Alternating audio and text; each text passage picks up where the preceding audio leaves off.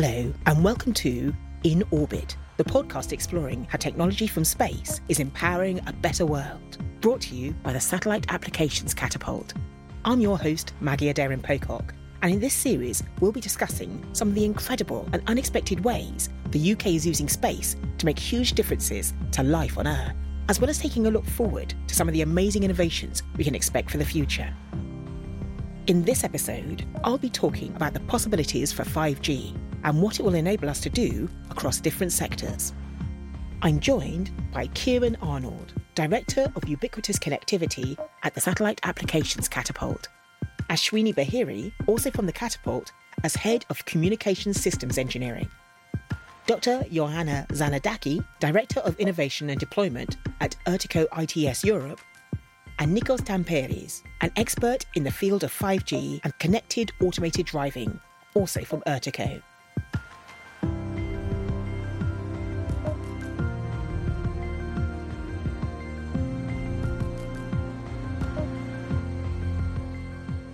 Can you imagine life without your smartphone and not having access to the world in the palm of your hand? We are now more connected than we've ever been before, relying on 4G and Wi-Fi networks to help us communicate, socialise, and even navigate our journeys. But of course, we have merely scratched the surface of what can truly be achieved. Enter 5G. Not only is 5G set to improve our day-to-day connectivity, it is also a huge asset to industries such as transportation and our healthcare sector. But like all tech advances, especially those with the potential to shake things up, taking the time to get it right is crucial. For example, in a future where autonomous vehicles have the potential to become commonplace, we need to be confident that issues such as moving across country borders where they'll switch from one terrestrial network to another do not result in incidents like collisions. Thankfully, at the Satellite Applications Catapult, we're exploring bridging this gap with satellites to ensure seamless connectivity. Kieran, as Director of Ubiquitous Connectivity at the Catapult, you must be excited about the possibilities that lie ahead. What are some of the capabilities of 5G, and how will it vastly improve many of the things we do today? So 5G, we always refer to now as the network of networks. It's a standard that was introduced just over 2 to 3 years ago. Most people always want to know is, other than it being faster, what's the difference between 4G? And it's a very large difference.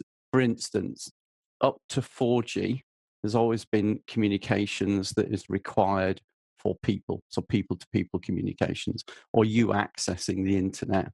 Whereas 5G is really about, I call it things to things, machine to machine, or people to machine, and controlling things like that. And we move into a different sphere of that type of interaction. So that's both high speed, that can be low speed, and it can also be the time in which you send the request to the machine and the response comes back, which we refer to as latency. So it's ultra low latency, high reliability, enhanced broadband. So what most people will see out of 5G is the speed at which you'll access the internet. And then what we call massive machine to compute. That's the hundreds of thousands or millions of devices that 5G is able to talk to or connect to at any second of the day. The other thing it does, which is equally important, is to be able to control the way that connection is made. In other words, we can prioritize that in a way that you get a unique experience or a priority compared to what we did in the previous generations. And that's quite important because not everybody is the same. All connections are not the same, and each connection needs to be different. And then lastly, as I referred to a network of networks, we've applied this as a global standard. So that incorporates now for the first time the satellite industry type of connections and the new connection systems that are appearing in the satellite world. So the low Earth orbit, the medium Earth orbit, and the geostationary connections that we have now are all seen as what we refer to as non-terrestrial networks. And all of that now is wrapped in the control and management layers that 5G will deliver. So we're not differentiating now anymore one network, e.g. satellite, against a terrestrial network. It's all the same, and we will use those connections in the way that 5G needs to connect to people. So, what kind of improvements are we looking at in terms of speed? And how could you explain those capabilities in simple terms? I mean, in the previous generations, what we've had is a connection. And there's the analogy of everybody is connected at the same time. And it's a bit like if I need to do something, e.g., let's look at swimming as a good analogy, is if I take my family, my daughter would probably just want to splash around and play in the water. I might want to be able to do something a bit more structured in the way I'm swimming. And my wife maybe wants to train for the Olympics. To do that in the previous generations was exceptionally difficult. And actually, you just have to let it happen. In 5G, I can give everybody that experience or that quality of service that they need.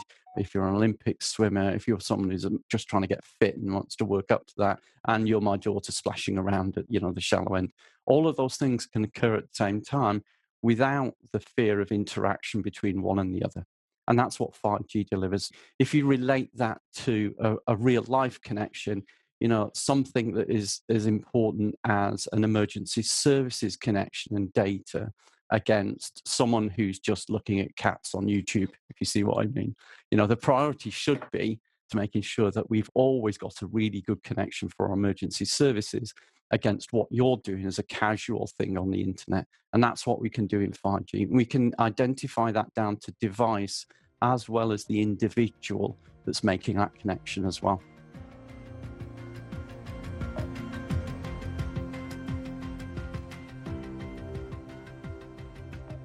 So, 5G won't just be about increasing speeds, but a much more tailored experience on an individual level. But what about the bigger picture? What developments can we expect when it comes to business and infrastructure? Ashwini, as Head of Communication Systems Engineering at the Catapult, you and your team are looking at how 5G will be beneficial to some of our most vital services. How will hard-to-reach areas have improved connectivity, and how will the tech work alongside satellites? 5G is designed to cater for a large number of users and devices. And one other very interesting aspect of 5G is it's able to adapt in real time to those demands. So there are a number of features in 5G, such as slicing, high-speed wireless connectivity, that really help you realize that. Now, one of the things that we did at the Catapult, we work quite closely with our emergency services right from the start. In fact, if we look at the timeline for the deployment of what is known as the Emergency Services Network in the UK, that started back in 2013. And at that time, the vision of the police, for instance, was to enable the use of their vehicles as office of the future, meaning that officers were able to use all their applications and communication capabilities from those vehicles when they were out and about. And that would empower them to deliver a number of critical services that they had to. Now, one of the problems we identified when we started working with them is that relying only on commercially available terrestrial network will not be able to allow the emergency services to have the reach that they need in order to provide all the services. So this provided natural fit for satellite communication. That's not to say that satellite communication is better. All we mean is that by combining the use of terrestrial and satellite, we're able to provide connectivity across the UK in different areas to a greater extent. So what we did since then, we embarked on a number of projects with the emergency services and the Home Office and various other stakeholders to work on the systems that would be required to be put in place in order to support such a reliable connectivity fabric. And I'm quite glad to say we were quite successful after a few years to secure funding and work with universities in the UK as well as the end users to develop some of the key enabling technologies, which we hope in the next few years will become more commonplace and adopted by these communities. 5G will see us taking a leap into the future that we may only have thought possible in movies. But these things don't happen overnight, at the flip of a switch. When we're at the stage where the network is accessible and used by all, it will be the result of years of planning and the building of the infrastructure to support it. But what does that look like? Kieran, tell us about some of the key projects you've been working on.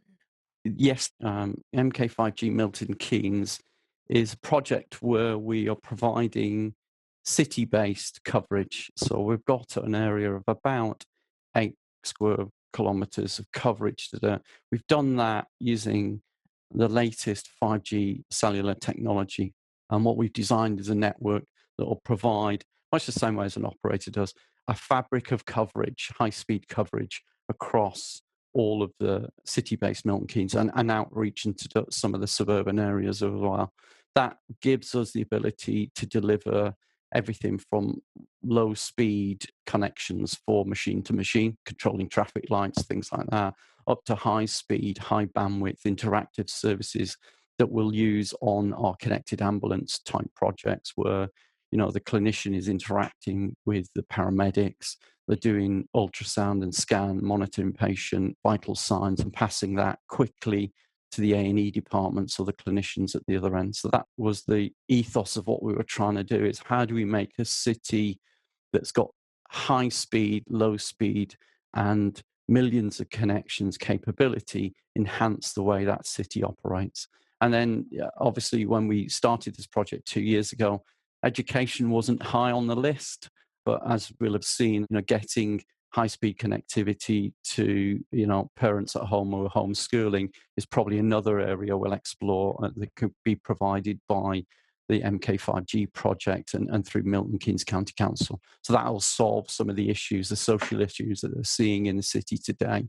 So that's the whole thing. We've given them a platform where effectively, regardless of what they want to do, 5G is able to help them deliver those services in a digital way and an efficient way as well. And those things can evolve over the future.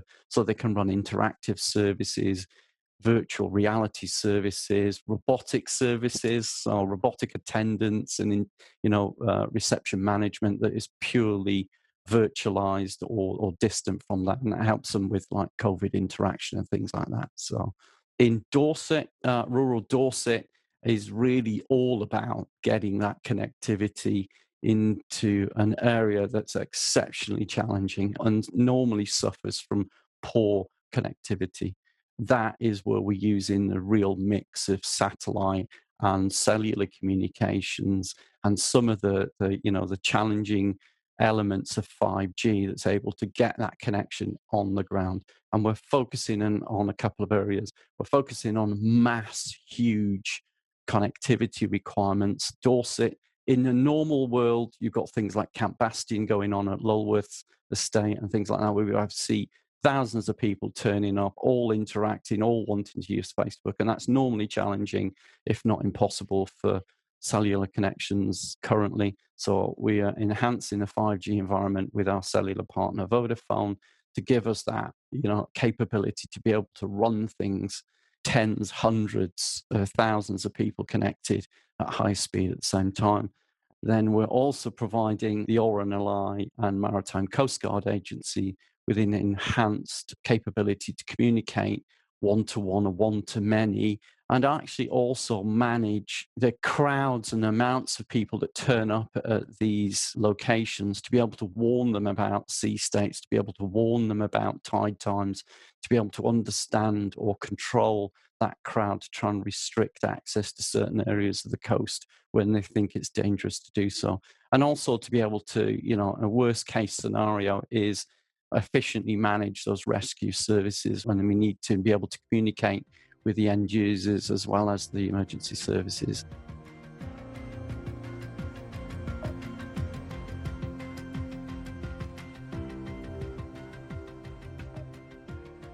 As well as focusing on connectivity within the UK, the Catapult is also exploring the possibilities of using 5G and satellite networks across Europe and beyond.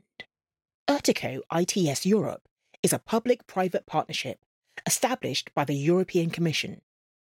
It was set up to create public and private sector cooperation on intelligent transportation systems and innovation. Although most new cars can be expected to have some automation, the 5G MOBEX project is taking things to the next level. Started in 2018 and coordinated by Ertico, the project is examining real-world implications of 5G for autonomous systems. It forms part of the EU's strategy to lead digital transformation in relation to connected and automated mobility. Johanna, you're responsible for innovation and deployment at Ertico. What's the journey been like so far?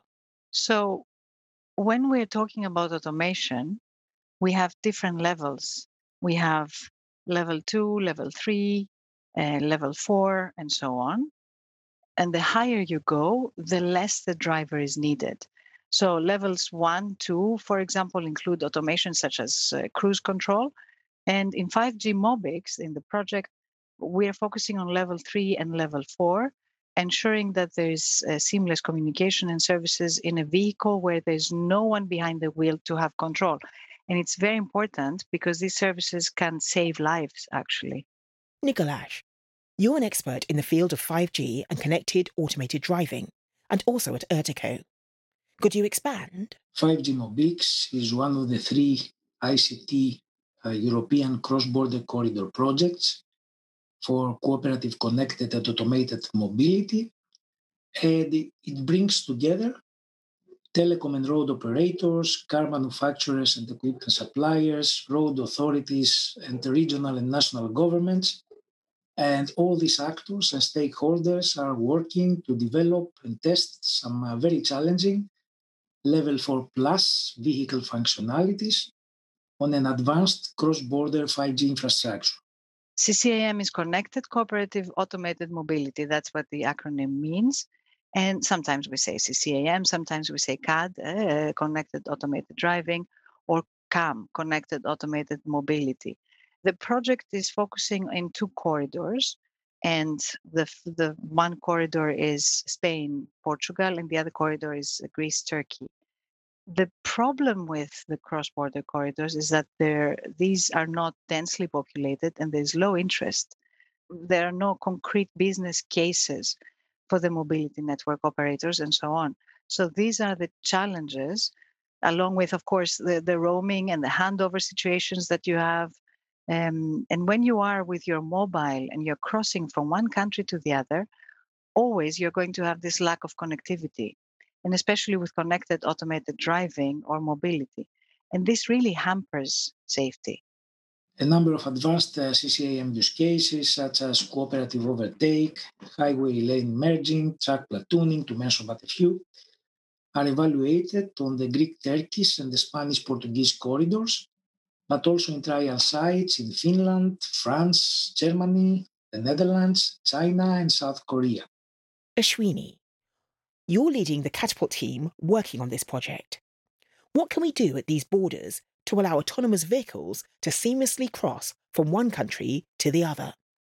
So, from previous deployments of cellular technology, it was clear that there were gaps in the connectivity at the borders, and this would pose some challenges for systems that required a resilient and a robust connectivity fabric. At that time, we did discuss with a few key stakeholders, and it was agreed that satellite could play a key role in providing the bridge to fill this gap that existed. So seamless mobility is possible, and that's very important for the European Union. But when you're passing from one country to the other, you very rarely meet a physical border. You don't have the borders anymore. But as I said, these borders don't have connectivity. And the Union, when we're talking about the seamless passing from one country to the other in Europe, is like a puzzle. It needs all the pieces, and connectivity is a very important piece.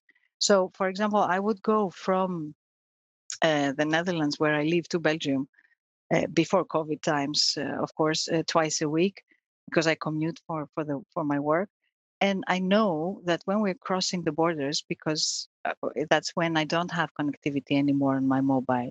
I'm not even discussing CCAM. The first and foremost priority for safety is connectivity, of course. So the first thing, we had to find a common language to explain some of the things we were trying to do. the challenges we were trying to address. That took a good year, I would say, to have this common vocabulary, common language, and understanding of the capabilities of the technology, but equally of the challenges in the automotive sector that needed to be addressed. The second biggest challenge that we faced was the fit for the satellite communication technology. Now it is very easy to talk about satellite communication with terrestrial operators because it is part of 6G. It is part of 5G release 17. All these things have happened only recently. So when we started, there was limited knowledge and awareness of what satellite communication could bring to the table and how it could be used to address some of the challenges. And it again took a long time to work with predominantly the telecommunication organization for them to understand the potential. Nowadays, it is not uncommon for them to have what is known as non-terrestrial network teams within their core R&D branches, because this is the direction that the telecoms world is heading. So those challenges, I'm glad to say we've overcome them in this project. And I think we will be able to make a very good contribution to this sector. It sounds like the 5G Mobix project and the work on mastering seamless connectivity will be groundbreaking, making a huge impact on some of our essential services. Kieran, could you say that the pandemic has been a blessing in disguise in highlighting our need for some specific kinds of services and technology? I guess we've been quite fortunate, like the rest of the world. You've been able to rely on technology to stay in contact and carry on your job. And it's exactly the same way with our projects. We have now realized the power of communications technology for us to be able to interact and work remotely. That balances out, what the UK has. So, what we've seen is cities being predominantly populated. We might now see a leveling out of that and people, balancing work and home life. But without that capability that 5G and beyond 5G delivers, that's still going to be a challenge.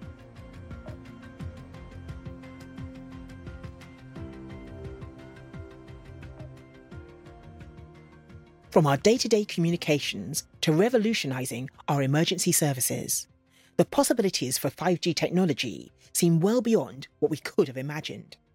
But when will this future of superconnectivity and autonomous vehicles feel more like the norm? Kieran, tell us about the rollout of the tech trials and the different ways that 5G can take many of our tech interactions to the next level. The Milton Keynes will run that for a considerable amount of time in 5G. 5G has still got possibly another 10 years of evolution before we start talking about 6G. We'll start to enhance that as we go along. Our focus will be in rich multimedia services, as well as what we call the machine to compute, millions of connections, and making sure that performs well and performs to expectation that people and our users are doing. The uptake of virtual environments, AI environments, where people are entering a world and competing in a world that's purely digital. So yes, you're on a cycle, and yes, you're connected to a smart trainer, and yes, we're able to get all those vital signs about your performance on the bike, but yet you're sat in a room or in a garage somewhere with a large screen TV, and you're in that immersive environment. So you could literally, and I just sort of do it today. It's quite limited, and broadband and that is to cycle parts of the world that I'd love to really cycle in the real world.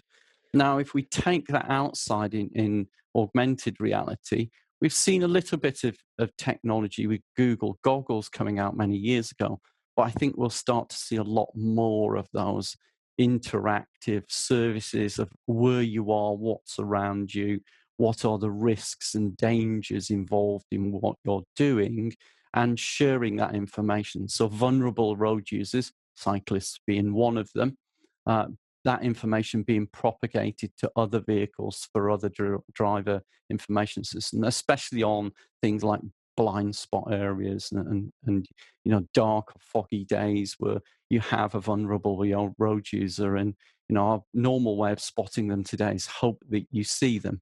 actually those information systems, the geolocation information of them, the proximity and the data can be sent very rapidly over 5G within the blink of an eye, which is much faster than a human can spot someone else. And it can give you proximity awareness as well. So within the 1 kilometer, you've got this. Within half a kilometer, you've got this. And within a couple of 100 meters, you're now approaching this particular person. That could be a pedestrian in a country lane, taking a walk, you're driving along. All that information now, that immersive rich media information, can be at your fingertips in 5G. Nicolas, Joanna, what are your thoughts? There are two approaches regarding the future evolution of automated driving. The first one is something everywhere, which refers to a gradual improvement of systems, technologies, and functionalities that will constitute in the future the fully autonomous car. And this approach is suited to every environment. The second, a more abrupt one, is everything somewhere. That is, we have the fully automated car, but in a limited, controlled environment. 5G Mobix follows the first approach, and I also believe that this is the right one. And it's important to note that there is a consultation taking place between the industry and the public and the decision makers in the European Commission. And the consultation with the public is very important because public acceptance in the whole discussion of CCAM is key, because we can do whatever we like in technology and so on. But if you don't have the business cases and you don't have the public acceptance, you cannot do it. You're not going to do anything with CCAM or neither in 2025 nor 2035 or 2050. Ashwini, what are you most looking forward to in terms of where 5G will take us? So I think one of the key things 5G will allow us to do is to better meet the demands of the users and devices, which is exciting because so far it has been the case that applications, devices, and users have had to adapt to what was available. And with 5G, it completely switches the other way around, which means the network has to adapt itself to provide the level of service that is required by a user, by an application, by a device. That means if you have a critical application for the emergency services that needs a certain quality of service from the network, it can really request that. Then the network can deprioritize other kind of traffic that's taking place. One of the other elements, I think, which is really exciting, and this is where the name 5G will disappear and we'll see 6G more, is with the integration of satellite communication, the possibilities are endless. So effectively now we can enable a large number of applications which typically cannot work simply because terrestrial connectivity is not available. So if we think about remote health, if we think about remote education, all these use cases, not only in the UK but across the world, can be enabled through the use of satellite and 5G. I think finally what I'm looking forward to most is we've been talking about 5G for a good number of years now. There have been a large number of projects that have looked at the various technologies and so on. And now is the time for us to see the realization of what 5G can bring to the application and services in the field. So what I'm really looking forward to is those enabling applications being deployed and users really making use and having the benefits of 5G and what they are doing.